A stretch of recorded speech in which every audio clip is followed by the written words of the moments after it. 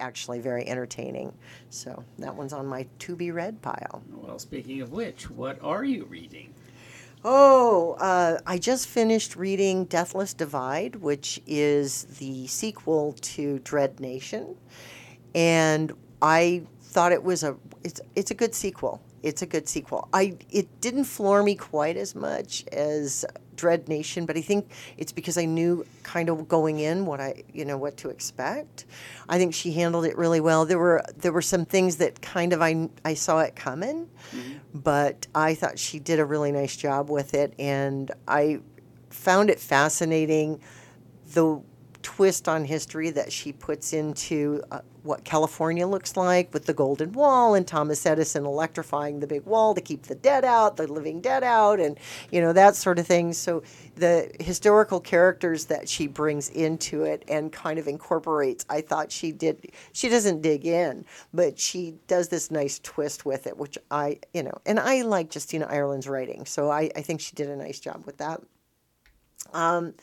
What about you? What have you been reading? Because I just finished that. I finished Bacchanal by Veronica Henry and thoroughly enjoyed it. Although, again, it goes down to my class of books that just misses being truly great.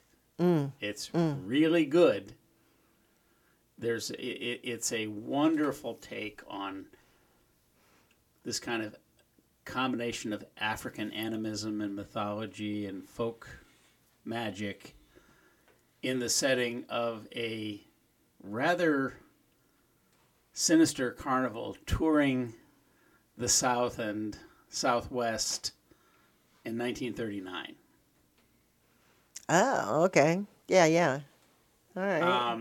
And it's just all of the acts in the carnival are most of them are black people, and they're all kind of special in some way. So the fortune teller can really tell fortunes.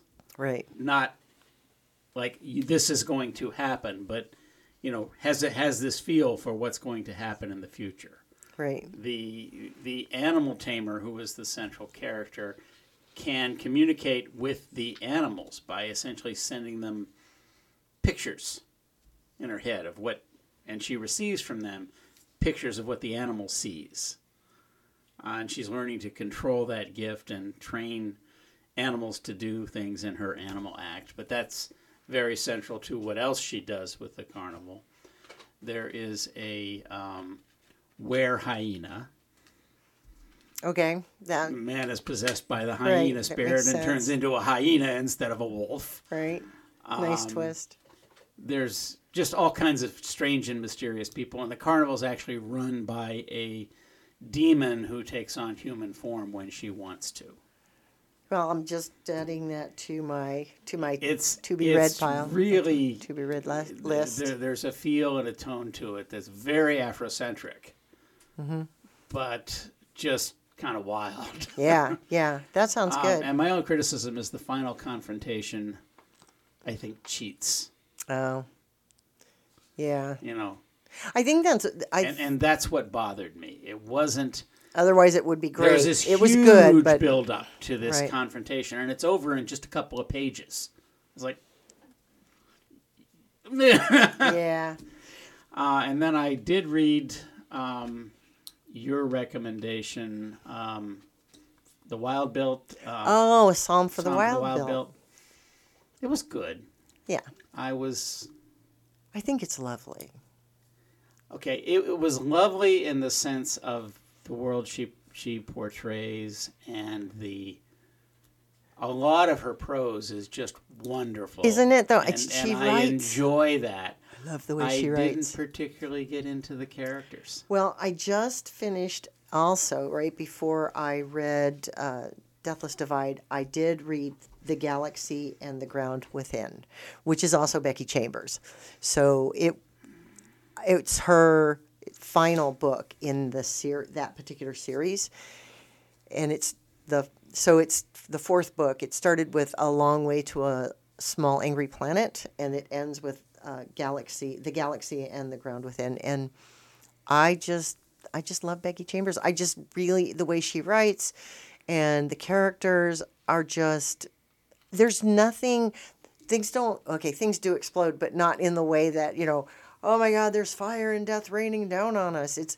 But there's challenges because of what happens, and people have to figure out how to navigate their differences and all of that. And I just maybe I just started in the middle because this felt like just a.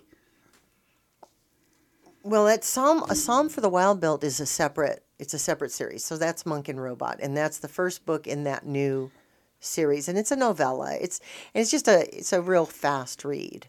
Yeah, but it was more of a, well, I don't know. I didn't get into the personal journey bit. Okay. For Dax. All right. And I just didn't buy into the robot's whole thing of, well, why do you have to have a purpose? Maybe because I'm so purpose driven that just is. If you don't have a purpose, you might as well sit in the corner and eat gruel. Well, and I think that, Bo, that's part of their journey. That as it goes on, I anticipate seeing that they're trying to. And again, no comment. I don't know whether to say it or not, but I didn't see a reason in the way the story unfolded to make Dax non-binary. I mean, it's okay, and sometimes characters just come to you that way, and I understand that. But it didn't really serve any purpose in the book. There's no need for that character to have a gender, though. So I think, there may be no need, but there's no reason to push it that way either. Well, why not? I mean, though, I don't know. I think representation is important, and I think that if that's the way the character came to her, that's the way the character came to her, I it's okay. It just, I thought that there was going to be some central thing about that, because this is all about Dax not being comfortable in his own skin, basically. I think that the idea of where we've evolved to, is what she's trying to make the point of, and that all people can exist in that, and there's all this acceptance going on. And so, I don't know. I didn't have a problem with it. I thought it just felt very natural to me, so I didn't question it. It wasn't that it was a problem. I don't want to make it sound like that. It just didn't seem to be. It seemed to be a throwaway. It's like. Inclusion is great, but if you're going to do it, then have that be part of the character's perspective. But I just didn't get that. I think, though, that what we're seeing is that we've done a lot of that. We've done so many of those, the character's perspective and not fitting in, and the stories about that.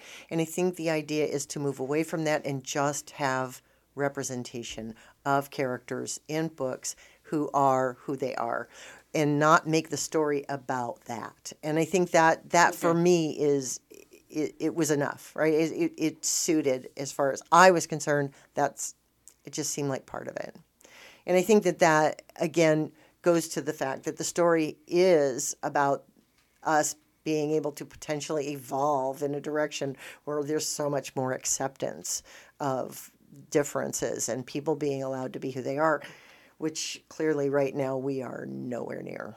But that to me is very hopeful. It's a very hopeful message. Okay. Anyway, I am reading right now Play Big, which is, I wish I could think of her name right now, but we'll talk about it next time. But it's written by the PhD who was the first woman to coach in the NFL. Oh, yes. Okay. Yeah. So I'm reading that. So far I really like it. I'll let you know.